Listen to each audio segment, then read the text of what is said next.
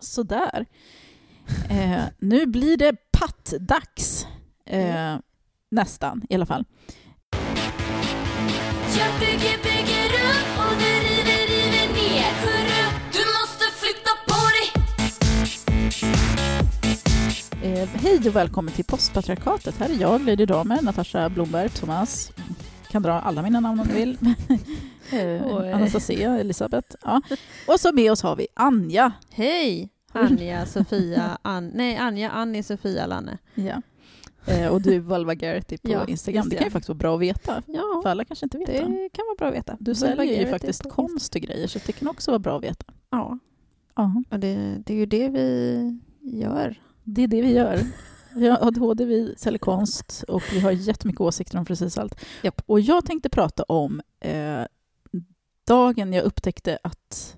Nej, gud, jag tänkte säga något jätteopassande här, så det gör jag inte. Men så här va. Mitt barn klädde på sig häromdagen.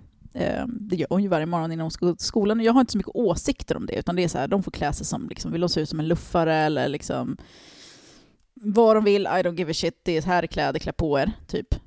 De får gå i pyjamas liksom. Täcker i kroppen så täcker i kroppen. Ja, så är det och klart. jag brukar ge lite så här tips ibland om det är så här, men det är jävligt kallt idag, du kanske ska dra på dig en långärmad tröja eller sådana grejer. Strumpor kan vara bra. Ja, när det är men det är fortfarande det är frivilligt. Det är, vill man gå ut och frysa arslet då, så varsågod, här jag packar ner en extra tröja liksom. Men häromdagen så, vi har jättemycket barn hemma hos oss hela tiden, det är liksom, och de lämnar hela sina garderober och vi vet fan inte var kläderna kommer och de bara ligger överallt. Så mitt barn tog på sig något som jag aldrig skulle ha köpt. Not judging, bara lite grann i hemlighet. Jag ska inte peka ut någon. Men, och det var sånt där jättelitet linne i något så här väldigt, väldigt tunt tyg. Väldigt så här, liksom feminint. Och det var jättekort och litet. Och det var så här tunna spaghetti straps liksom. Och ja, några storlekar för liten också. För att mitt barn är ganska lång. Och då kände jag för första gången i mitt liv att så här, nej, jag skulle vilja att du tar på dig en tröja över det där. Hade hon ingenting under heller? Nej, hon såg ut som en liten slampa. Nej, jag bara skojar. Fan vad folk gick bananas när jag skrev om det här i min blogg. Bara, ja, du tycker att barn är horor, typ. Nej, men jag vet inte. Inget fel på vad det är, förlåt. Nej, men precis. Det beror ju på vad man har för... Nej, men precis. Folk lägger också så jävla mycket värderingar i grejer. Nu kommer jag av mig här, men det är så här, för det blev en diskussion. Jag skrev om det här i min blogg, att jag hade upptäckt att jag har blivit den här moraltantsmamman som bara, kanske ska ta lite längre kjol, så det täcker knäna. Är det inte lite kort det där? Ja, men ni vet. Och generellt så visa hela behagen. Nej, men precis. Och det var diskussion och det blev liksom, folk använde väl kanske lite OPK formuleringar med typ så här, men jag vill inte att mitt barn ska klä sig som en slampa, var det någon som sa. Alltså och folk reagerade på det, andra reagerade på det, och det förstår jag, för att i själva verket så tycker jag så här att slampa, det är verkligen min go-to-look om jag skulle liksom klä upp mig någon gång, för det är verkligen det är snyggast. Gärna lite så här rock-groupie efter en lång natts fylla. Det är verkligen det är den looken jag tycker är snyggast. Men ni vet, så här lite trashy rock-slampa liksom. Svarta ringar under ögonen. Ja, nej, svart smink under ögonen. Inga ringar. Man ska ju se så här ung och fräsch ut ändå, fast man har supit ett helt dygn. Så att, alltså, ni känner ju mig, herregud, alla som följer mig vet ju att jag har ingen liksom, skit i fullständigt ur kvinnokläs, och jag tycker liksom det här liksom hela konceptet slampa är ju kvinnohat. Jag behöver inte förklara det grundläggande för mina lyssnare eller försvara mig eller någonting, men det blev en intressant diskussion, och just det här hur man, men så här, jag skulle inte bry mig om min 25-åriga dotter kom hem och liksom hade världens kortaste kjol och typ visade halva pattarna. Jag skulle bara, hej, hur mår du? Fryser du inte? Typ. Eller vad mamma är. Jag kan inte på dig, lite varmare kläder, det är så kallt ute. Men jag har alltså en 10-åring. Och jag vet inte, jag har liksom aldrig behövt reflektera över de här frågorna. Alltså jag reflekterar ju väldigt mycket över liksom hur kvinnor och flickor sexualiseras och sånt där. Det är såklart att jag tänker på det, speciellt eftersom jag själv har växt upp och var en flicka, och jag började sexualiseras ganska tidigt, och det är ingen erfarenhet som jag är ensam om, och det är inget så konstigt. Det är inte så att jag lever i min lilla bubbla och bara för att jag drabbades av det här så är det rådande, utan jag har ju en insikt i hur världen ser ut, och det är inte ovanligt att redan, man har ju gjort så undersökningar, bara vilken ålder var du i när du först upptäckte att du blev sexualiserad, och det är väldigt vanligt att det är just vid 10-årsåldern. En del märker det tidigare, en del märker det senare. Och en aspekt som jag har tänkt på också är Nu har inte jag pratat med några människor liksom med samma erfarenhet med just den grejen, men jag var ju så här, jag är ju grek. Så att jag fick ju alltid höra också att de är greker redan innan jag började få bröst. Och jag hade ju fan bröst när jag var liksom 9-10 år. Bara, men ni utvecklas mycket tidigare. Ungefär som att det är så här nästan... Som att det är något bra. Ja, och att det är lite okej kanske att... Jag menar en 13-årig grekisk flicka, hon är lite mer mogen. Både kroppsligt och liksom mentalt. Ja, men precis. Bara för att man har fått tuttar så man är ju mer mogen i huvudet, eller hur? Ja, men det vet jag ju att så är det ju med... Nu blir det sidospår efter sidospår här, men man har ju tittat på liksom hur till exempel svarta barn blir bemötta och behandlade i USA. Och där gäller det både flickor och pojkar, men de anses också vara liksom äldre än vad de är. En 10-årig pojke till exempel bedöms vara liksom mycket äldre än vad en 10-årig vit pojke. Och därför bedöms de också hårdare. Det är därför vi har sett en epidemi med så här små jävla barn, så 10-åringar, 13-åringar som blir ihjälskjutna av polisen för att det är så här, de tolkas som äldre. Och de behandlas mycket sämre också när de blir liksom, möter polis och andra så här auktoritärer i sin vardag. Och nu var det ett jättesidospår, men jag blev väldigt sexualiserad väldigt tidigt. Dels för att jag hade en kropp som såg väl äldre ut då, I guess. Fast det är ändå så här, men snälla, ser du inte skillnaden på en pubertal? Alltså det gör man. Det gör man ser man det ju. i Alltså det är ansiktet och... runt höfterna, även om brösten är där och håret är där, det syns. Det är som att män liksom, jag tror inte att män är dumma. Något, det liksom, ja, men det är något i ansiktet. Det är någonting med, alltså, det är som att ansiktet... Ja, men ögon och mun och näsa glider ifrån varandra när man blir vuxen, om man säger så. Ja, men det har inte vuxit klart riktigt. Nej, precis. Och det syns väldigt tydligt i ansiktet, tycker jag. Ja, men den här rundheten och den här liksom, näsan är liksom mindre. Allting är ganska litet fortfarande. Munnen är liten. Ja, nej, det är, alltså, men jag tror att de använder det som en ursäkt. Men jag såg inte hur gammal hon var. Hon såg äldre ut. Nej, det gjorde hon inte. Titta på fel del av kroppen. Ja, men det är också en sån här grej, det här hon såg äldre ut. För då börjar vi prata i den här diskussionen, och det är det jag vill prata om här också. Att, ja, men är barn verkligen, alltså är det oskyldigt? Självklart så hade ju inte Ninja någon tanke om att hon skulle vara sexig och så här, kolla vilken sexig liten tröja. Det var ingen sexig tröja. Alltså, det var bara jag som liksom ville skriva om ämnet och använda det som ett exempel. Varför fick hon för sig att plocka på sig den? Det måste ju varit sjukt kallt och obekvämt. Alltså, hon har faktiskt nått den här åldern. Jag kommer att tänka på det idag.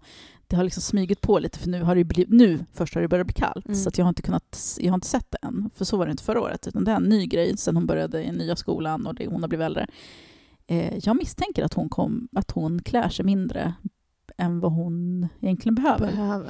För hon går till skolan i sin jävla bombarjacka fortfarande, fast jag typ fryser ihjäl i liksom min stora vinterjacka. Och hon har tunna jeans på sig istället för liksom ordentliga kläder. Liksom.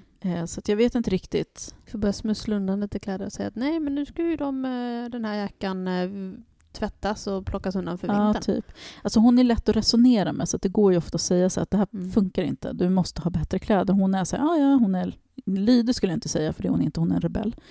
Men hon kanske inte ser någon inre konflikt i det. Nej, och hon har inte än så länge, tack och lov, det här behovet av att passa in på samma sätt. Det är väl mer att hon ser att hon tog på sig det där linnet, eller att hon vill ha en magtröj. Det är för att hon har sett och tycker att det är fint.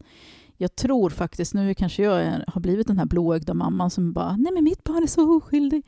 Jag tror att för henne är det väldigt så här, hon tänker inte på sådana grejer.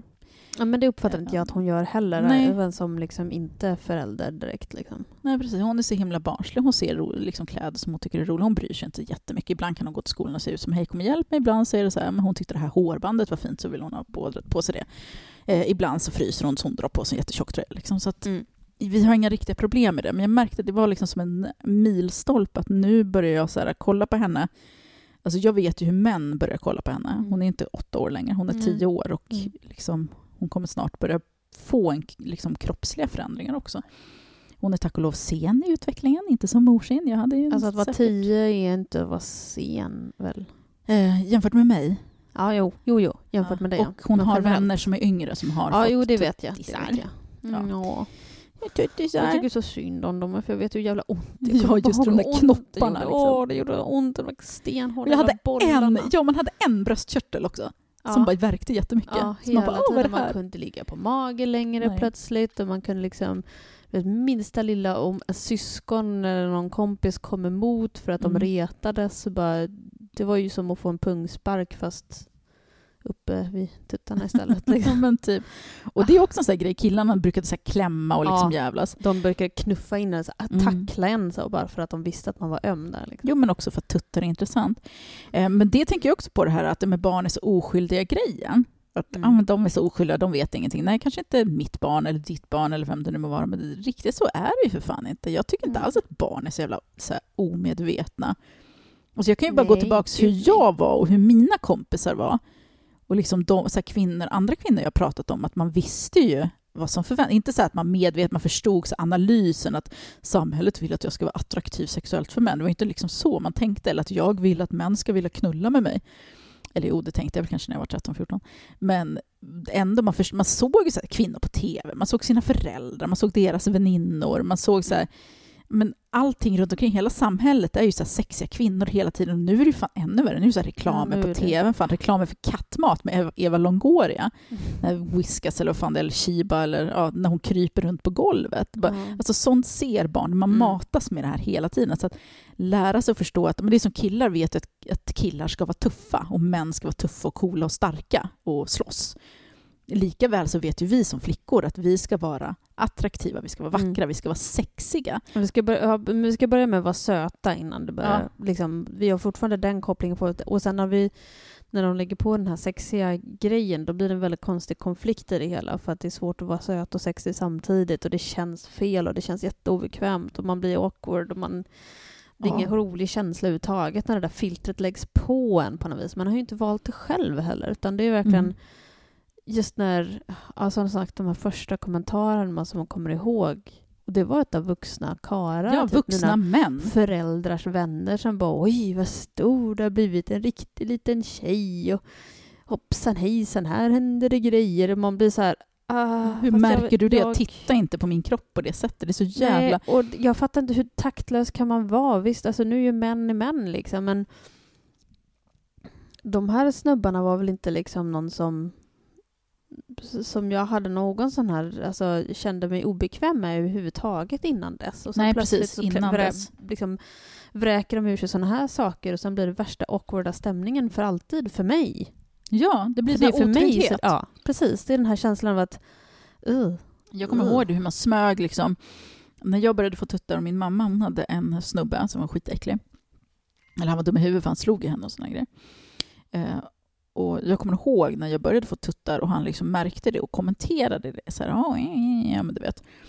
Och hur jag så här smög nästan längs väggarna och höll händerna för att han inte skulle titta eller kommentera. Eller liksom. Och den otryggheten. Och så var det i skolan också, hur pojkarna tittade och grejade och liksom ville klämma eller så här kika. Och de började kika in i omklädningsrummet för flickorna började få hår på snippan. Och så här. Så det här hela att men barn är så himla oskyldiga. Jo visst, till en viss del, men ändå väldigt medvetna.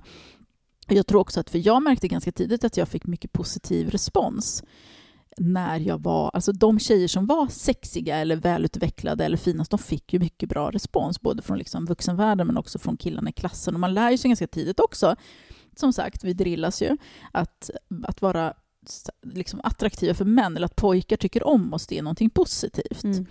Och det vet ju alla vi som feminister också, vilken jävla process det är och hur mycket det påverkar oss och hur vi liksom, våran självbild och sånt där. Och fan, folk som är 40-50 år fortfarande kämpar med, fast de är medvetna feminister, så det är ju verkligen någonting som är så här, går så jävla djupt i oss. Det sätter sig, och det är det här, det är den här präglande fasen i livet också. Precis, vad säger man? De formativa åren. Ja. Som är så himla viktiga för den man blir. För att det är ju någonstans där runt när puberteten börjar som man, åtminstone för min del, det är så här, jag har ett förhållande till mig, om man tittar tillbaka historiskt till mig som barn. Men sen så blev jag på något vis i min essens, som man säger så. Någon gång ungefär när man börjar komma in i puberteten. Så därför de här känslorna av skam som jag kände då, de känner jag lika starkt nu när jag tänker tillbaka på det, fastän man kan så här rationalisera och ha sig. Men känslan har satt sig så djupt i en på något vis. Man är så otroligt känslig. Och det är mycket lättare att påverka och faktiskt liksom sabba och förstöra under de här känsliga åren. Jag tänker på hur, det här är lite långsökt, men hur fetischer skapas till exempel, eller sexuella störningar. Det sker ju ofta i de här formativa åren från typ att man är, alltså redan när man är 3 år, men framåt till puberteten. Just för att det är så himla mycket som händer i kroppen då. Och vi präglas, alla vet ju det här liksom, ankor som präglas av människor och så vidare. Men vad det är, några jävla namn som jag inte kan uttala. Man läste på psykologin. Men prägling, ja men ni vet, ni har läst ni också det här i skolan. Och hur liksom, det sätter sig. Och man minns ju de här skamkänslorna som du säger. Hur, alltså minsta lilla grej kunde vara väldigt... Det var mycket känslor. Det var skam eller ilska eller liksom, ibland eufori också. Och att barn vill ju bara, alltså även vuxna, vi vill ju bara bli sedda. Alltså det är ju det barn vill hela tiden. De vill bli sedda. Och sen när man är liten så blir man ju det. Man blir så uppskattad och bekräftad för minsta lilla. Så det är ju bara att titta på hur man behandlar sina egna barn. De är så jävla gulliga vad man gör liksom. Och sen blir de äldre och så är de inte lika gulliga längre. Och det är ju som en jävla kris i barnens liv. Och då börjar de få kanske bekräftelse utifrån och börja söka den istället.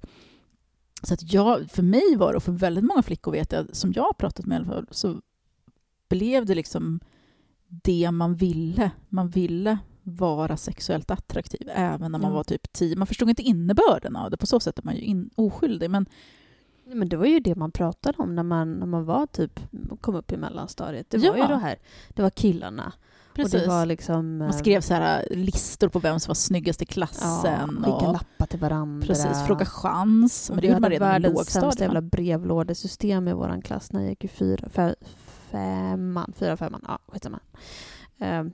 Där man skulle så här, alla hade en liten sån här kartonglåda som såg ut ungefär med storlek typ A4 kopieringslåda typ så. Jag vet precis. Med lock. Och så var det liksom ett handtagshål. Och där skulle vi skicka lappar till varandra. De uppmuntrade oss till att liksom skicka brev till varandra. Så. Jag tror att tanken var väldigt god. Jag tror det är en jävligt dålig idé. Och sen glömde de av att det här handlar om 10, 11, 12-åringar. Som behöver konstant övervakning. Som bara säger taskiga saker till varandra i princip. Och de får fria liksom lejder. Och det var ju det handlar om. Det var ju det att man skickade, jag vet att jag skickade ett brev till en pojksnubbe eller på så här, snubbe. Han var lika gammal som jag. De kan vara snubbiga där. Ja, men han som jag var liksom lite kär i så som barn. Och han skickade en jätteelak lapp tillbaka. Eller om det var någon av de här tjejkompisarna. Alltså det måste vi fan lära våra söner, att om någon tjej skriver, det ska vara så här: det här är det finaste du kan ha fått, fan nu är du ett snäll tillbaka. Alltså killar, fan vilket jävla... Ja men precis. Nej men det var så här, och det är ju bara liksom alltså, det säger lite grann om hur tidigt det där kommer. Alltså jag hade ju för fan frågade chans i lågstadiet. Ja men man gjorde ju det. Det var jätteviktigt. Jag hade ju sex när jag gick på dagis. Alltså man var ju lite... Fast jag tror att olämpligt skämt, förlåt. Lex Anton Magnusson. Nej, tyst med det. Man får skämta om allt. Ja, nej det var mer så här... Nej, men knullrummet på dagis liksom. Nej, men det var väl inte riktigt åt det hållet för min del. Det var mer så här, nu ska snoppen och snippan pussas. Okej. Det var liksom den nivån på det hela. Men sen när man kom upp i lågstadiet, det var någon gång det var så här blod i papperskorgen. Det var någon som hade blött näsblod eller någonting. Och alla barnen började tissla liksom, tänk om det är någon som har mens. Alltså hur troligt är det? Vad var vi? 7 till 9. Ja, jo. Liksom. Ja, i och för sig 9-åringar kan få det. Men nej, det var bara... Ja, men som sagt, fråga chans på... Jag hade ju pojkvän, jag dansade ju tryckare när jag gick i 2:an. Hade jag en pojkvän. Fan, barn har ju fan mer sexliv än många vuxna nu. Ja, liksom. Så att, roligare datingliv i alla fall. Verkligen. Nej, inte jag, förlåt, jag bara sitter och skrattar. Men jag hade kompisar som hade det, du vet, snygga Jessica i klassen. Jag hade det roligt när jag gick i 2:an och 3:an och sen slutade det vara roligt fram till jag gick i gymnasiet ungefär. För mig var det tvärtom. Jag var ju ful. Jag var jätteful från att jag... Svårt att föreställa mig detta. Men ja, nej, men jag var det. Ja, men så här, alltså, det var 80-tal. Min mamma lät inte mig ha långt hår. Så att jag hade, men ni förstår, 80-tal. Jag hade sån råttsvans och så hade jag liksom stubb. Det var ingen frisyr som jag ville ha. Jag grät varje gång mamma hade tagit mig till frisören. För jag ville ju se ut som de andra tjejerna. Sen hade jag bara svarta kläder. För min mamma, alltså vi var i arbetarklass och vi var fattiga. Och svarta kläder kan man kombinera mycket mer. Precis, och mamma tyckte ju att det var snyggt med lite så här, men hon älskar Sam, Annie Lennox och David Bowie. Och hon ville ju att jag skulle se ut lite så, fast utan färg då, inte fan vet jag. Men så att det var bara, jag var jätteful, såg ut som en liten pojke. Jag kommer ihåg sen när vi bodde i Tensta, så här, grannpojkarna bara ville att jag skulle visa dem i en snippa. Tack och lov, gjorde jag inte det. Men för att bevisa då att jag var en flicka, för att det var jag inte, jag var en pojke. Och det var skitjobbigt, för jag ville ju ingenting annat än att vara liksom de här söta flickorna som hade långt hår och liksom fick höra hur fina de var och hade klänningar och sånt. Och jag var inte den. Så att jag var verkligen så här skitful. Och så kommer jag ihåg, det var så här en turning point för mig som påverkade mig också väldigt mycket, för att jag såg ju då att uppmärksamhet är jätteviktigt för flickor att få. Att vara sexig är viktigt för flickor. Jag försökte säga, Madonna var min stora idol då, och det var på den här tiden hon var klädd i typ underkläder och ja, men ni vet ju hon stod ut tuttarna. Nej, det var på 90-talet. 80-talet då var hon med mycket spets och mycket halsband och sådana grejer. Det var mer Marilyn Monroe-eran, va? Nej, det var också 90-talet. Men vad fan, men spets... Men det var så här, like a virgin. Hon hade brunt hår och det var 80-tal. Okej då. Men så ville man se ut och det var så här, BH:n utanför kläderna, men du vet. Och alla förfasat sig och jag ville vara sexig och Samantha Fox, de hade så här planscher på henne i Okej, den här tidningen, musiktidningen ni vet, och det var liksom nakenbilder typ, så här sexiga Playboy-bilder typ, och det hade så tonårs eller så här mellanstadieflickorna på sina väggar och bara jag vill se ut som henne. Alltså det fanns ju någon sån här pixelerad dataanimerad pryl också som pojkarna fick tag på, där det var liksom just man tryckte på en knapp och då var det ju typ, ja men jag tänker 80-tals pixelaktigt som är grönt och svart liksom så här.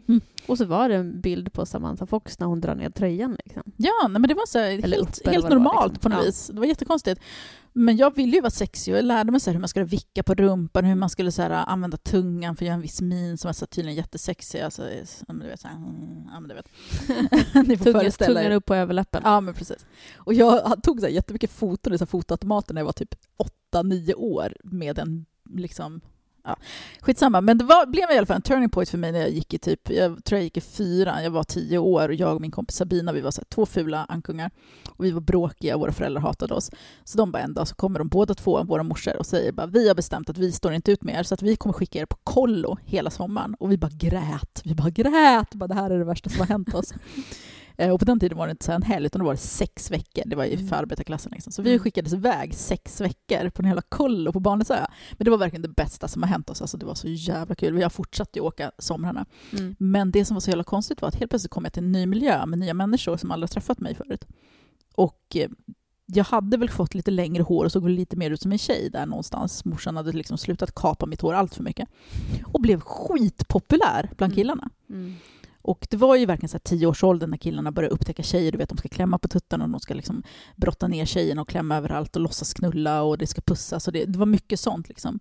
Och jag blev den populäraste tjejen på hela kollo. Och det innebar då att pojkarna ville typ känna och klämma. Och för mig blev det så här, äntligen fick jag det som jag hade saknat. För det är också en sån jävla fucked up grej. Du levde väl upp, kan jag tänka mig. Alltså det, från att vara, liksom, framförallt om man har känt att man har blivit nästan lite fått sin identitet som flicka, småbarnsflicka liksom, så kapar lite grann med håret och liksom, just mot sin vilja.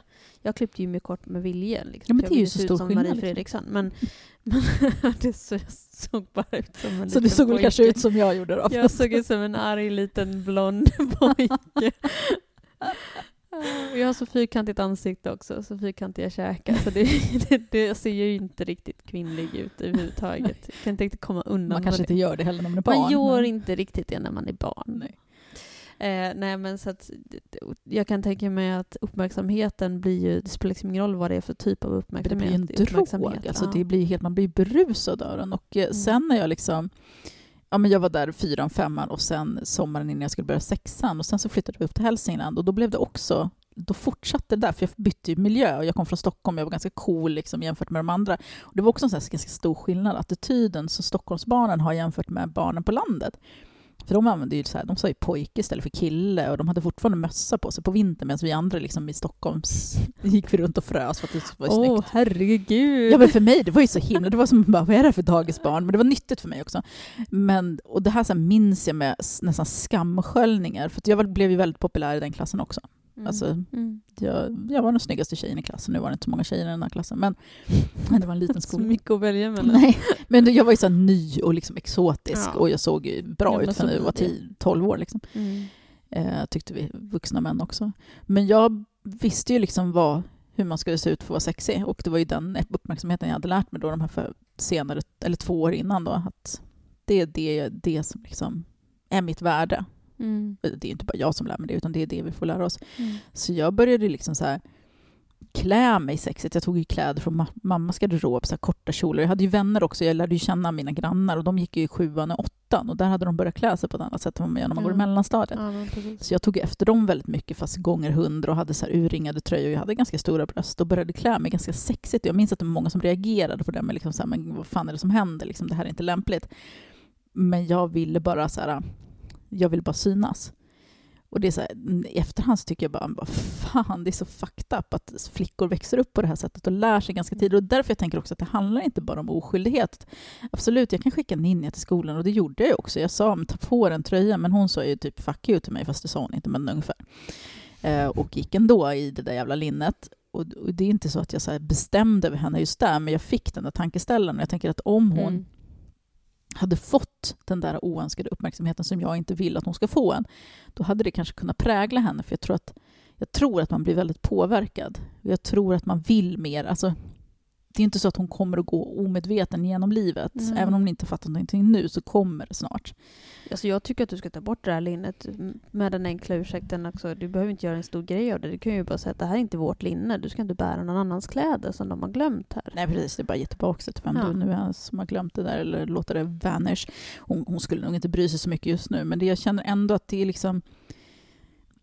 Jag tycker inte att jag kanske är en jävla liksom tant eller antifeminist eller vad fan man nu får tycka, men jag tycker inte det är lämpligt för barn eller för små flickor att klä sig i. Fast det är inte antifeministiskt. Vuxenplagg. Men alltså en del tycker ju det. En del tycker så fast då har de ju den här grundläggande... Tjejer ska ju få klä sig hur de vill. Ja, men... Ja, det är ganska grundanalys. Jag vet, det är väldigt grundanalys. Det är väl snarare... Ja, och det här, hon ska få klä sig som hon vill. Är det verkligen det hon vill, eller är det någonting som folk har fått henne att tro hon vill? Ungefär som det här med, man ska väl få raka benen om man vill. Ja, men ni vet ju. Ja, nej, jag skulle definitivt inte tycka att jag skulle inte döma mig själv. Jag skulle inte döma någon annan som liksom till ett barn som är 10 år bestämmer att nej, vet du vad, det här är inte lämplig klädsel för dig, oavsett om det är för kort eller för kallt eller för varmt eller... Men jag tror liksom att alla har sådana gränser, bara det att de går lite annorlunda. För jag menar, ingen skulle ju tycka det var konstigt om jag sa till min dotter att hon inte fick ha stringtrosor på sig. Det skulle alla tycka var lämpligt. Men det är så här, när det blir det här gränsfallet, att så här, korta shorts eller så här, utmanande linnen. Och så blir man ju kanske provocerad av språket också. Att prata om utmanande kläder överhuvudtaget är ändå ganska provokativt. Men det är ju, alltså jag saknar en bättre beskrivning för att få folk att förstå vad jag menar. Ja, det är inte så att jag... Det är ju lite av en rävsax, för jag fattar vad du menar också. För man vill ju liksom inte... Man vill inte lägga någon fokus på att neka unga tjejer och kvinnor att ha liksom, visa hud. Du vet, man vill inte liksom lägga på den här skamgrejen att du måste skyla dig, att din hud är smutsig eller att din hud är...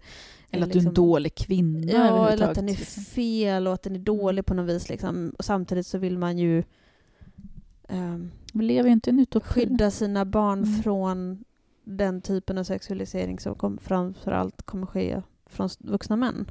Ja, och sen visst, alltså pedofiler, de tänder ju definitivt på barn som är barnsliga. Där liksom behöver det inte spela. Fast jag har läst någonting om att faktiskt många pedofiler som gör barnpornografi till exempel vill att barn ska klä sig sexigt som vuxna kvinnor. Det är liksom någonting i det där. Och det är inte så himla konstigt heller det här. Men det är kanske för att de vill att det ska vara stor skillnad mellan barn och vuxna. Ja, precis. Och det är också det här lite att det går ihop hur vi infantiliserar kvinnor väldigt mycket och vill att kvinnor ska se barnsliga ut, vuxna kvinnor. Samtidigt som vi så här, jag tror att gränsen blir väldigt svår där. Eller inte svår, det är klart att de fattar liksom skillnaden, men att det liksom blir ändå sammankoppling mellan det här det barnsliga och det sexiga. Att barnsligt blir sexigt. Och att, jag menar, att män framförallt tycker att barnsliga saker, men det är ju så hela vår kultur och andra kulturer också det här. Ja, man ska vara oskuld, man ska vara ren, man ska vara ung. Det har man ju sett, alltså det har man ju sett både liksom rent kulturmässigt, just som du säger, med det här med att man ska vara oskuldsfull och ren och liksom, inte ta plats, gärna liksom vara osäker på sin sak och fråga om råd. Och kvinnor ska vara små på alla sätt och vis. Ja, men lite så. Men sen också vår egen liksom, populärkultur och modekultur och sånt som har liksom, men de har kanske visat helt vanliga kläder eller någon helt vanlig produkt. Ja, men så ber de liksom modellen att stoppa in en klubba i munnen och titta lite under lugg Ja. och liksom Ska se ut som ihop små med flickor. knäna eller sitta på knä lite så här pinuppa ikt fast samtidigt lite barnsligt. Som en lite tvååring. ja, men precis. Lite så här oskyldigt. Oj då. Så. Så. Och då plötsligt så har ju den bilden ett helt annat värde, både rent ekonomiskt och liksom framgångsmässigt, tyvärr. Men också just ett helt annat moraliskt värde, förstås. Ja, så att liksom, nej, jag vill inte att mina barn ska dra åt sig vuxenögon, och det är inte deras ansvar, det är inte det. Jag skulle aldrig lägga det på mina barn, att nu får inte du klä dig så här för då är det ditt fel typ. För att det var ju vissa som, när jag skrev om det här, som bara, är inte du rädd att du lär din dotter att det är hennes fel när om hon skulle utsättas för ett övergrepp? Och jag känner att det har inte med saken att göra. För det är någonting helt annat. Vi lever liksom i ett samhälle där det alltid är kvinnans fel och kvinnans ansvar. Mina barn kommer förmodligen känna det ändå. Och det känner man väl oavsett vad som händer. Man klandrar ju alltid sig själv. Är det inte, jag skulle inte haft de där kläderna, så är det, jag skulle inte ha befunnit mig på den här platsen. Jag skulle inte ha gått ut ikväll. Jag skulle inte ha gjort det här. Vi kommer ju alltid klandra oss själva. Problemet är ju när samhället klandrar offret. Ja. Så att jag är inte rädd att jag kommer lära mina barn eller min dotter att hon liksom har ansvar för att se till att hon inte blir utsatt för övergrepp, eller ens att kvinnor i en viss typ av utseende eller kläder enbart blir utsatt för övergrepp, för det är ju fel. Men hon är ett barn och det är min liksom plikt att skydda henne. Det går inte att jämföra henne med liksom en vuxen kvinna som hon kommer att bli sen. Självklart kommer inte jag lägga mig i hur hon ser ut sen, men jag hoppas ändå så här, det här med det fria valet, att vi ser det som så här, ja, men det är fritt val, så därför är det ett fritt val för flickor och kvinnor att vika ut sig, eller ett fritt val för kvinnor att ha massa smink och raka sina kroppar och klä sig sexigt och posera sexigt. Vi har ju pratat om det här i en evighet nu på den här podden, men också på våra sociala medier, att det är ju inte sånt jävla fritt val egentligen. Det fria är valet inte är illusion. Precis, och det är inte empowering. Hade det varit empowering så hade män gjort det.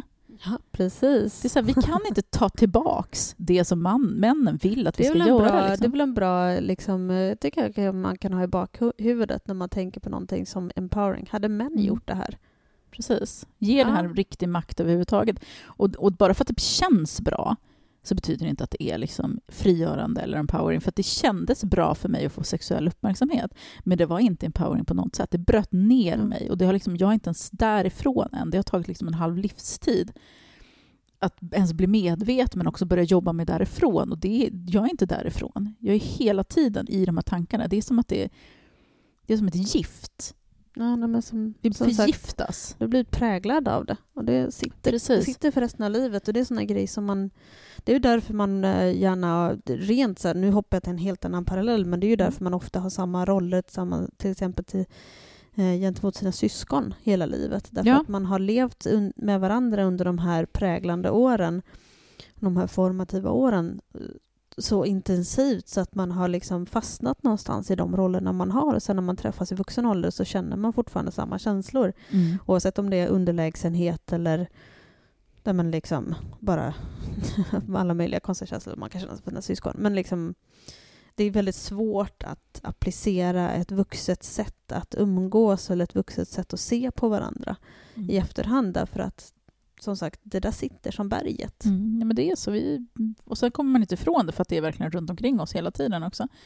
Så att, nej, jag tror inte att jag lär min dotter att på något sätt något negativt, eller att kvinnor är mindre, liksom värda mindre respekt bara för att de klär sig. Alltså, det är ju sådana här värderingar som folk applicerar på det jag säger då i sådana fall, utifrån hur samhället ser på saker. Alla som känner mig och följer mig vet ju att jag tycker att det är helt okej att klä sig hur som man vill och operera sig hur man vill och sådana grejer. Men jag kommer ju inte tycka att det är en vinst, eller liksom att jag har lyckats i mitt föräldraskap och min dotter kommer hem och har gjort liksom utan med någon form av plastikkirurgi, förstora tuttarna eller förstora läpparna. Jag kommer inte känna att go for it, det är din kropp. Jag kommer känna det som ett misslyckande, att jag har liksom misslyckat med att lära henne att hon duger som hon är. Misslyckat med att lära henne att den här sexuella bekräftelsen från liksom männen eller från patriarkatet, det är inte värt någonting. Jag kämpar ju för att få henne att liksom bli fri från de där grejerna. Jag vet ju att jag jobbar i en jävla motvind och uppförsbacke och alltihopa. Men jag kommer inte se det som en vinst. Jag ser det inte som, visst det är hennes kropp och hon ska få bestämma över den. Jag kommer aldrig liksom att lära henne någonting annat än det och styra över henne. Och det börjar ju också när de är små genom att jag låter mina barn klä sig hur de vill. Jag lägger mig inte i. Det var ju någon som frågade i någon tråd häromdagen, hur ska jag göra om mitt barn inte vill ta på sig byxorna? Ja, men låt henne gå ut, var någon sa. Ja, men det går inte, det är kallt ute. Jo, låt barnet gå ut. Och känna att det är kallt. Nej, fan, min 2-åring gick ut utan skor häromdagen. Och det är kallt mamma, kallt. Ja, det är kallt. Vi går in och tar på skorna. Okej. Så det är liksom så här, och Ninni hon har också fått gå ut bara, för det kommer ihåg en gång i oktober, hon var skitsned på mig, vägrade ta på sig skorna och jag tror hon var 3 år. Jag bara okej. Och jag fick många blickar på vägen när vi gick och hon grät för hon hade så ont i fötterna och så föreslog jag liksom lite så här, men ska du inte ta på dig skorna ändå? Och hon gjorde det. Och jag har aldrig haft något problem så där med barnen för att de har verkligen fått gå ut så. Så att man måste ju så här redan från början lära dem att din kropp är din kropp, du bestämmer över den. Hon får ju bestämma hårfärg, hon får bestämma om hon vill klippa det eller inte. I vårt fall är det mer så att jag vill ju att hon ska klippa av det medan hon vill ha det långt, annars brukar det vara tvärtom. Men det bestämmer hon helt själv. Men det är så här, jag kommer inte se det som, för då bestämmer man ens själv om man gör botox eller om man gör läpparna eller om man gör, har man bestämt då eller är det någon annan som har bestämt åt den? För jag tror inte att man bestämmer själv, man väljer själv. Och med det menar inte jag att jag dömer kvinnor som gör det, tvärtom. Vad fan ska de göra då? En kompis till mig berättade faktiskt häromdagen att hon går och gör ansiktsbehandlingar, massage och liksom sådana saker. Lite då och då, för att hon tycker att det är mysigt liksom. Men hennes terapeut, hudterapeut, eller vad det heter. Hon har börjat påverka hur hon känner min kompis. För att den här ansiktsterapeuten eller hudterapeuten, hon pratar så himla mycket om botox. Så att liksom så här, ja men säger saker som att ja men om du tar lite i den här åldern, om man använder lite botox, då stoppar man föråldrandet i 5 år ungefär. Jag känner att jag påverkas bara att du säger det. Jag blir så här, okej. Ja, men det gör ju, för det första, det stämmer inte. Nej, du kan inte stoppa de där 5 åren, då får du igen sen när du slutar med botox. Så förr eller senare så jävla överraskning. Ja, så att nej men så att hon känner ju liksom att hennes liksom släkt liksom som är yngre än henne, men kanske bara 5-10 år yngre. De är ju liksom, det är ju som att gå till tandläkaren eller till frisören. Det är liksom det men det är inte så här, bara gör. Liksom. Det är inte 45-åringar eller 50-åringar som gör det längre, utan det är faktiskt 20-åringar som bara, men jag börjar nu liksom. Och varför ska man som 20-åring börja med botox? Man har ju för fan inga rynkor. Nej, men det är för att förhindra att rynkorna bla bla bla. Huden är så här, ja, men alltså, det är så jävla sjukt. Men det är så här lite som, jag kommer ihåg jag läste den här boken om Elvis Presley som Priscilla skrev, Elvis and Me. Och bland annat där, alltså den här läste jag typ när jag var 14 år. Och det var ju väldigt dålig litteratur för en person som verkligen håller på att formas som människa. För jag påverkades ju också skitmycket av det. Men Elvis ville inte att Priscilla skulle så här grimasera med ansiktet. Alltså hon fick inte rynka med pannan, hon fick inte liksom, ja men sådana grejer. Om hon rynkade med pannan eller liksom höjde ögonbrynen så att det blev rynkor, då slog han till henne pannan. För att påminna henne. För att hon lärde sig att liksom inte le för mycket. Inte liksom göra... Hon har sån här stoneface hela tiden. Ja, men hon har så jävla mycket botox i sitt huvud nu. Det vet jag. Och det är inte konstigt. Men hon ler ju inte. Liksom. Men hon träffade ju honom när hon var 14, så han formade ju den perfekta frun. Men det var såna grejer. Och jag läste någonting om att Kanye West och Kim, att de också låter bli att le för att inte få rynkor. Och det är så jävla tragiskt. Alltså, det är så tragiskt. Kanye West har ju nått på autismspektrat i och för sig. Så det är möjligt. Han kan ju liksom inte fungera i socialt möblerade rum ordentligt. Har ni sett hans skrattvideos, alltså videos på honom när han skrattar? Han kan skratta och le och sen plötsligt så får han bara stenansikte efteråt. Så här på en millisekund. Det låter ju som typ en psykopat, alltså någon som ler bara med munnen. Ja, alltså han ler ju, jag tror att han ler för att han har lärt sig att det är så man ska bete sig, men inte för att han så här som hundar som ler typ. Ja. Och så bara... Fast egentligen morrar de. Nej, men hundar kan faktiskt le på riktigt. De har bara härma oss. Nej, men det är så jävla tragiskt och det är ju konstigt. Alltså jag känner ju hela tiden att jag balanserar på någon sån här, för att jag intresserar mig för hudvård. Och det är ju bara fåfänga bakom. 100%. Okej, det är ganska mysigt att pyssla och pilla. Jag tycker det är mysigt. Till exempel som idag, efter det här avsnittet, liksom, vi ska spela in flera avsnitt idag, då tänker jag lägga en sån här ansiktsmask. Så det gör jag ju typ de gånger vi är iväg, det vill säga typ en gång i halvåret. Jag har Då faktiskt jag lagt min dyra kräm som stramar upp och så vidare just nu i mitt ansikte. Ja. Nej, men alltså, och det kan vara svårt att sätta gräns, för jag tycker så här, män går miste om någonting för att de inte pysslar med hudkrämer och Det är sånt där. mysigt. Och det, Ja, men man människan blir har väl len lite så här, och efteråt ja, så luktar det gott. precis. Och så känner man sig lite så här omhändertagen och så är det skönt att liksom massera in och grejer. Men också ta hand om sig själv tycker jag absolut att man ska Ja. göra det här, ta hand om kroppen. Men som vi har konstaterat förut, män behöver göra det mer. Ja. Ta hand om fötterna, vårda sin hy och sådana Och grejer. i all ärlighet, vi kan inbilla så mycket som helst att det kommer att synas att vi håller på med de här krämerna, men det gör ju egentligen inte riktigt det. Eller framförallt så kommer ju inte omvärlden att märka skillnad. Du själv märker skillnad. Ja, men det är för att Det är ju ingen ingen annan annan som granskar ju kommer en själv en Nej. centimeter från spegeln. Det är ju bara vi som gör det. Men jag vill ju faktiskt, triggervarning här då. Jag tänker inte säga vad det är för kräm. Men det finns ju faktiskt krämer som har bevisad effekt och de köper ju jag. Jag är livrädd för att bli jätteful. Jag är ju halvful redan, men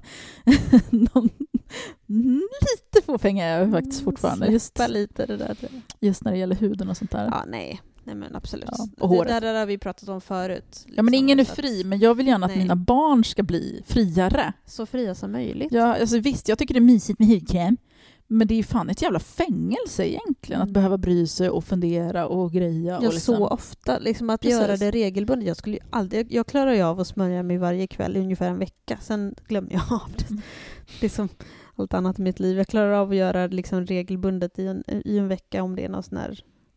Alltså det spelar ingen roll om det. Smink är ju samma sak. Alltså jag glömmer bort att sminka mig och sen så är det inte riktigt tillräckligt viktigt för mig. Liksom. Nej. Och vissa perioder kan vara så här, nej, du ska vara lite vuxen ordentlig. Så nu kör vi smink.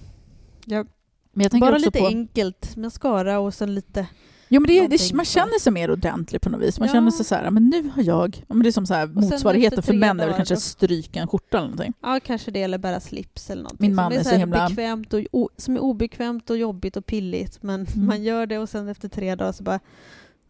Men jag kan känna mig lite avundsjuk på kvinnor som gör det. Fast jag vet ju att det är ingenting att vara avundsjuk på. För jag har ju varit Nej, där det en är gång i en tiden. börda Och det är där en varandra. börda. Och att inte kunna titta sig i spegeln och känna igen sig själv utan smink. För att man liksom... Ja, så jag hade ju en kompis som hon bröt ihop. Hon sov över hos mig. Och sen hade hon glömt sitt smink hemma hos sin pappa. Och hon bröt ihop för att hon liksom... Ja, men jag har ju tvättat av mig sminket. Jag kan ju inte gå ut nu.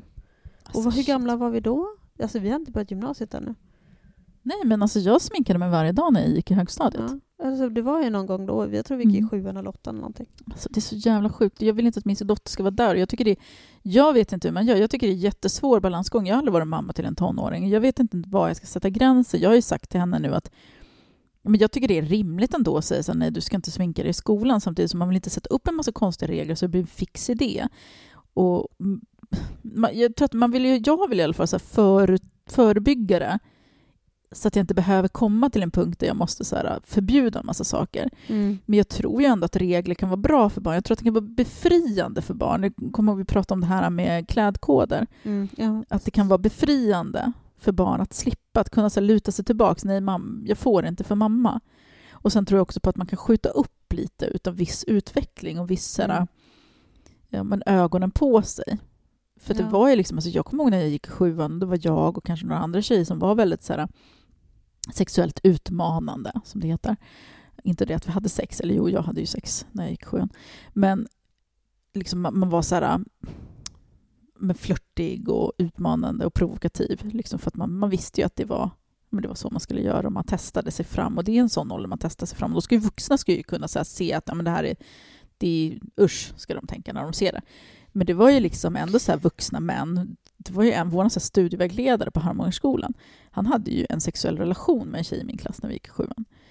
Så att, och det var ju de flickorna som var som vi, som fick den uppmärksamheten av vuxna män. Det var inte töntiga Lisa eller halvfula Moa som aldrig sminkade sig. Alltså det var inte de som fick den uppmärksamheten. Så att det är ju inte en slump. Det är ju inte barnens fel, det är de vuxnas fel. Men jag menar, som förälder vill man ju ändå så här, jag kan ju sitta där och bara, det är inte ditt fel! När det liksom ändå finns så jävla rovdjur. Ja, men precis. Det skyddar ju inte. Att du säger att det inte är deras fel, det skyddar ju inte dem från att faktiskt bli utsatta. Nej, men precis. Och det är lite som den här diskussionen som vi har liksom när det gäller vuxna. Jag kommer ju aldrig tycka att det är så här... de flesta av oss kommer ju förmodligen säga till våra döttrar att gå inte hem med de här killarna du inte känner.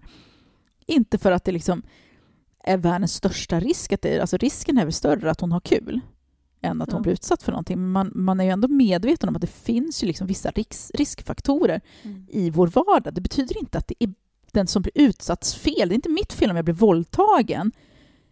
Men det finns vissa saker som utsätter mig för en större risk för det. Och det är så här, jag tror att vi måste hitta någon slags... En svår balans. Det är skitsvårt. För jag slits verkligen kring den där grejen att jag vill inte heller säga... Alltså kvinnor lever ju i rädsla på ett sätt som egentligen är orimligt. Men just den här grejen att det är inte... Alltså det är större chans att du blir våldtagen och misshandlad utav din kille i ditt hem eller utav din killkompis på liksom, när du är hemma och hälsar på han eller på en fest än vad det är att så här, gå ute på kvällen när det är mörkt eller följa med en kille hem. Ja. Det är liksom det större chans är ju att du går tryggt därifrån eller att somna på en fest full. Då kommer du inte bli våldtagen, förmodligen blir du nerbäddad. Men det är liksom, vi skapar så här orimlig rädsla för saker som är mindre farliga. När de egentligen det här är det farliga, men det här... Men det är också svårt. Alltså det är... Alltså jag vet inte om det kommer till smink och döttrar. Nu har ju jag inga döttrar. Eller ja. Så vitt jag vet. De har snopp i alla fall. Så att, jag menar, det är svårt för mig att säga. Men jag tror att min mamma hade en sån regel, vad jag kan komma ihåg. Att när jag började vilja liksom ta med mig smink för att jag såg att de andra tjejerna hade det, framförallt efter gympan, då var det så väldigt viktigt att stå där längs spegeln och sminka sig allihopa. Då hade hon nog en sån där regel att du kan få ha... Läppglans. Nej, inte läppglans. Det var inte riktigt en grej då när jag var liten. Eller inte det jag borde i alla fall. Men du får ha mascara. Tror jag fick ha. Vuxet. Det var det enda jag fick ha i princip. Mitt kommer vara läppglans, inte mascara. Aha. Så du är mer för att pluta med läpparna än ha... I och för sig är det ju mer sexuellt, men det är mindre smink på något vis för att de använder ju redan cerat liksom. Mina barn. Jag vet inte, jag vill inte... Jag tror att... nej. Jag skulle nog... Om jag vore... Jag tänker så här lipsmacker liksom. Eller om jag var förälder till... Ja, det finns ju de som är mindre typ så här, men de här som är från Body Shop, de är inte speciellt blanka egentligen. Det är nästan mer... Ja, så jag vet inte. Men det är så här, jag tror också att om fler vuxna sätter de här reglerna och gränserna så blir det mindre intressant också. För det är ju det där, man vill vara som de andra. Man märker att de andra tjejerna i klassen sminkar sig. Men går man till exempel i en klass, som när jag flyttade då från Stockholm och var redan helt jävla perverterad som barn, och flyttade upp till Hälsingland och där alla var så himla barnsliga och lekte med varandra mellan åldrarna på ett sätt som jag hade ju lekt med de som gick i 7:an när jag gick i 6:an. För jag flyttade precis i 6:an. Och när jag kom dit, då blev jag mer barnslig efter ett tag när jag hade bott där. Jag började också ha mössa och täckbyxor liksom, och jag började också se pojkar. Jag red på mina hästar och gjorde liksom, umgicks med de här barnsliga. Och då blev det mindre intressant till slut. Sen började jag i 7:an, då gick allt ut för. Men jag tror att om jag hade... För jag kommer ihåg det också när jag gick i 7:an. Det som var intressant för mig, det var ju de som stod så här i rökrutan och var coola och hade smink. Och de tjejer som hade haft sin sexualdebut redan och söp och sånt där. Och så då drogs jag in i det också väldigt tidigt. Jag tror inte att det är en slump. Jag tror att mycket sånt där hänger ihop. Att man så här söker ett vuxenliv. Man vill bli vuxen snabbare. Och det börjar med liksom de lätta kläderna. Det är ju den där åldern 13-14. Vi vet ju alla hur fjortisar är liksom. Men precis. Och jag tror att, för att jag märkte ju så stor skillnad på mina töntiga kompisar och på mig och det livet som de hade. Sen vet man ju aldrig vad som sker bakom kulisserna och sånt där. Och de kan ju ha blivit utsatta för andra grejer och kanske haft andra liksom, men du vet.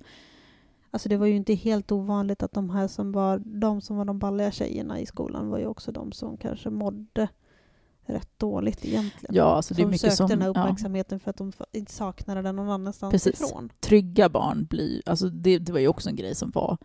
Jag märkte att de här barnen som var töntar och inte var ute och hade sex när de var 13 och inte söp. De hade ju också ganska trygga hemförhållanden. Ja, jag tror så det är mycket som hänger ihop, såklart. Och Ninja till exempel, hon har ju ett väldigt tryggt hemförhållande. Så att jag menar, det har hon ju. Hon behöver ju inte hävda sig på det viset och hon behöver kanske inte söka uppmärksamheten annanstans ifrån på det viset. Så som, jag menar, du jämför dig själv, varför inte du liksom, varför du kände dig dragen till den typen av värld. Det var väl inte jättekonstigt med tanke på hur det såg ut hemma. Verkligen inte. Och det är alltså, det är väl en klassfråga också, gissar jag. Eller det vet jag inte.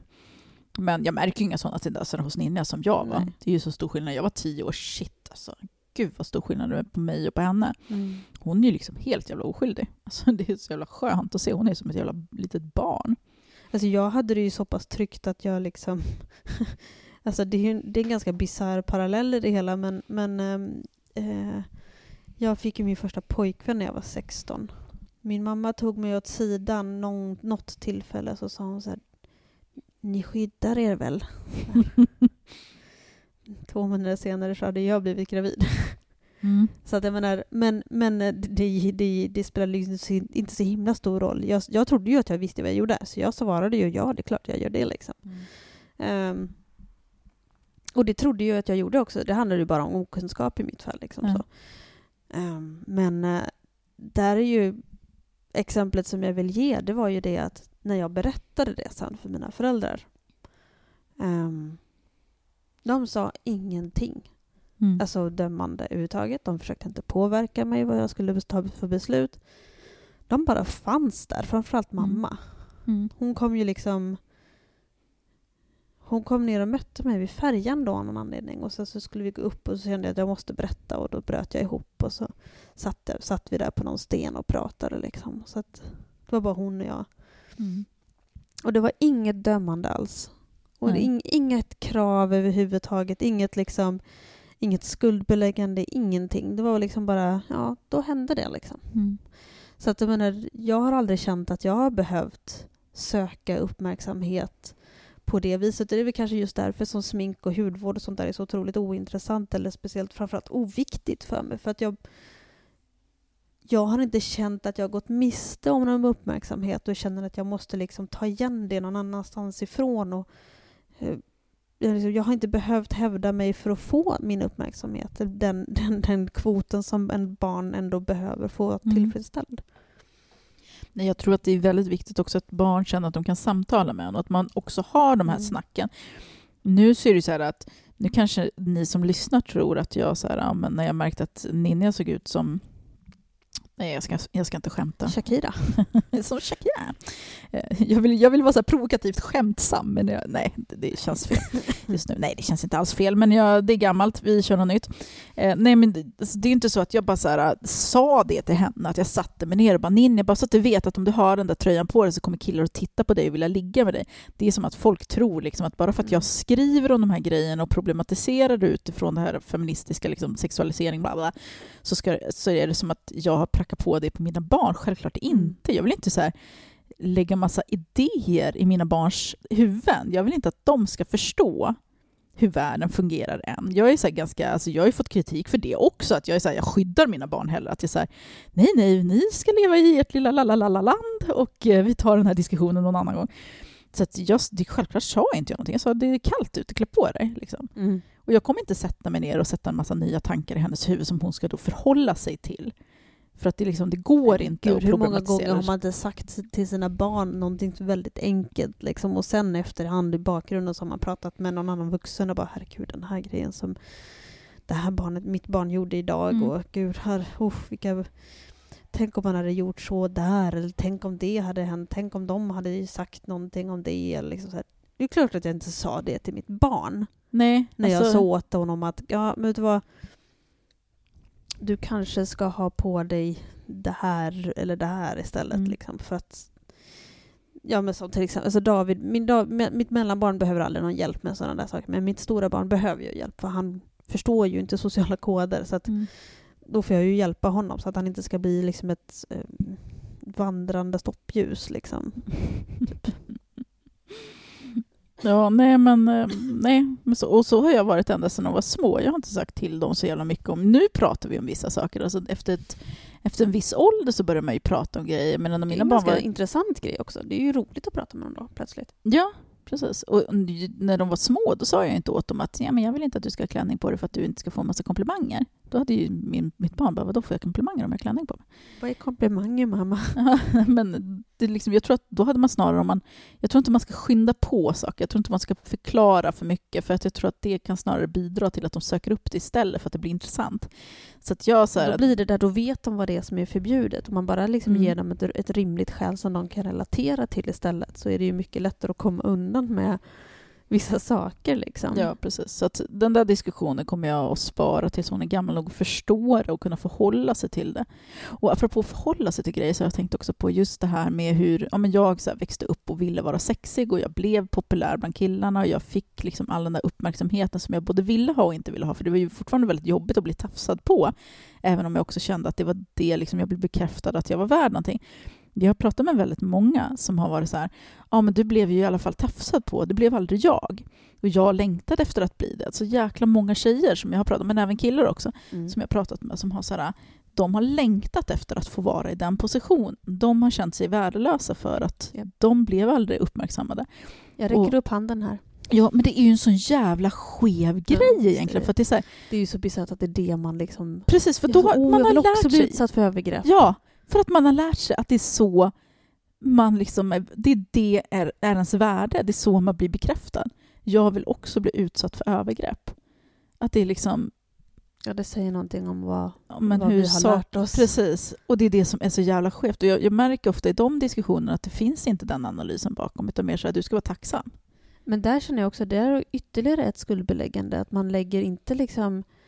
Visst, samhället lägger ju redan skulden på om det faktiskt händer någonting. Och feminister känner jag i alla fall, har en tendens att lägga skulden på att man liksom dels vill passa in, men också att man faktiskt eftersökte den där liksom uppmärksamheten. Det är återigen en sån här damned if you don't, damned if you do situation. Så att man liksom lägger skulden redan långt innan övergreppen ens har hänt, så lägger man skulden på det här beteendet utan att se vad det är som är bakom. Det är så här, igen, väldigt grundanalys. Men det är så många lager, men man liksom skalar bara av det första lagret. Så här. Man är ju väldigt snabb på att liksom döma ut de här populära tjejerna som man hade, klasskamraterna som man hade i skolan. Ja, jag minns ju den här tjejen, hon gick runt och hon bara njöt av uppmärksamheten.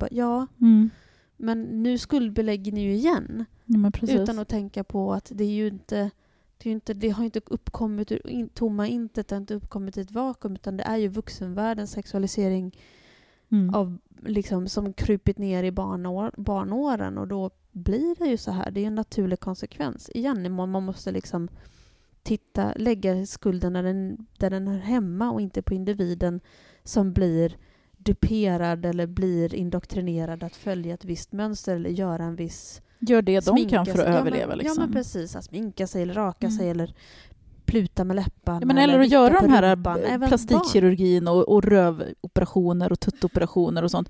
Det är som jag sa, vad fan ska man göra då? Alltså, jag kommer se det som ett misslyckande om mitt barn gör det, men det är så här, vad annat kan man egentligen förvänta sig att växa upp ett patriarkat som kvinna och ha det här då, få de här kraven hela tiden på att du ska vara sexig, du ska vara ung, du ska vara så här, du ska vara vacker, du ska se ut på de här sätten och det är det enda värdet du har. Och så presenteras man då med det här smörgåsbordet att om du gör de här operationerna, det är så enkelt, du kan sätta i silikon i dina tuttar och du kan göra det här, då kommer du bli fullvärdig som människa och som kvinna, för att vara liksom kvinna, det är det viktigaste som du kan vara, och du ska vara kvinna på rätt sätt. Och så gör man de där operationerna, eller man kör botox, eller man kör Restylane i läpparna, eller sminkar sig jättemycket, rakar sig och så vidare. Och sen sitter en jävla liksom flock människor, och det är både feminister och antifeminister och icke-feminister som så här, tycker att man är ett jävla ytligt våp. Samtidigt som att, men vem fan är det som har skapat den här ytligheten och skapat den här längtan efter att var får man den idén ifrån ens att pumpa liksom göra en fettsugning på höfterna för att spruta tillbaka in i röven, en operation som för övrigt är skitfarlig och har den högsta dödligheten bland sådana här operationer. Var får man den idén ifrån? Är det liksom, vem är det som är dum i huvudet i det här sammanhanget? Det är inte den här stackars tjejen som har liksom drillat sen hon var fan 5 bast. Man ska vicka på rumpan och man ska... Precis. Är det konstigt att man gör någonting annat? Och det är så här, då kan man så här hylla andra kvinnor då som är så starka och står emot. Och men de har väl haft andra verktyg att kunna stå emot. De kanske har haft min uppväxt där man inte behöver hävda sig för att få uppmärksamhet. Och då blir mycket lättare att stå emot den där typen av grejer. Precis, vi har ju fan ingenting, vi har ju inget val och det är det som är så sjukt och det är det jag vill så här bespara mitt barn. För vi lever inte i en feministisk utopi där mitt barn kan gå i minishorts och inte sexualiseras. Nej, och sen måste jag, alltså, jag satt och pratade med min man häromdagen och vi ojade oss över att just vad fan ska man göra då? Hur ska man få ordning på de här sakerna? Hur ska man få ordning på det här med jämställdheten? Hur ska man få och det är ju liksom, alltså vi vet ju redan vad vi tror på, jag och min man, och svaret, och du är ju på samma spår. Det handlar ju om nästa generation. Vi är förlorade. Vi är körda. Vi är körda. Vi måste satsa på att nästa generation ska få en trygg och bra och jämställd uppväxt, och det är det enda hoppet vi har. Men börjar man fucka med barnen, börjar man liksom utsätter dem för övergrepp eller utsätter dem för trauman på olika sätt, så har man ju fortfarande igen då skapat människor som är beroende av uppmärksamhet därför att de inte har fått det. Och när vi säger att vi andra är körda, då menar man ju såklart inte att vi bara ska luta oss tillbaka och bara, men skit i det här. Nej, utan det är ju så här, vi är fortfarande förebilder. Ja, men visst, men vi kommer alltid kämpa med våra känslor kring de här sakerna. Precis. Vi kommer aldrig bli fria, men vi kan i alla fall försöka anstränga oss för att övriga generationer, kommande generationer, får det bättre. Precis. Nu är tiden slut och det här är en diskussion som man kan fortsätta med i evighet. Ni får ju komma med era åsikter och feedback via DM och liksom mejl och sådana där grejer. För det här tror jag att många har tankar kring. Kommentera gärna på vår Instagram också när vi lägger upp avsnitten. Det är helt okej att ha diskussioner kring innehållet där och komma med kritik också om man tycker att vi är ute och seglar. Eventuellt hyllningar också. Pys. Vi har en Patreon. Det är patreon.com/ladydamer. Där kan man signa upp om man vill ha bonusavsnitt. Vi har varit lite sämst på den fronten, men vi tänker kompensera med råge. Och där, 2 avsnitt i månaden. Och det ligger redan avsnitt upp också för den som signar upp nu, så att man får tillgång till det som redan har postats tidigare. Men vi ses nästa vecka. Det gör vi. Hej då. Hej då.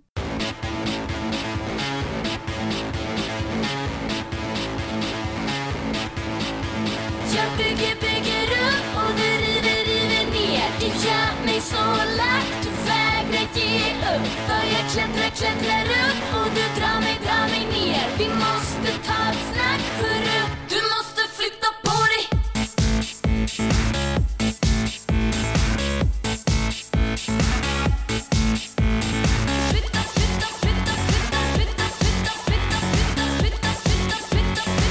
Du måste flytta på dig. Sanningen är, jag är som du. Låten ni precis hörde är Flytta på dig av Alina Devereski som vi har fått tillstånd att använda.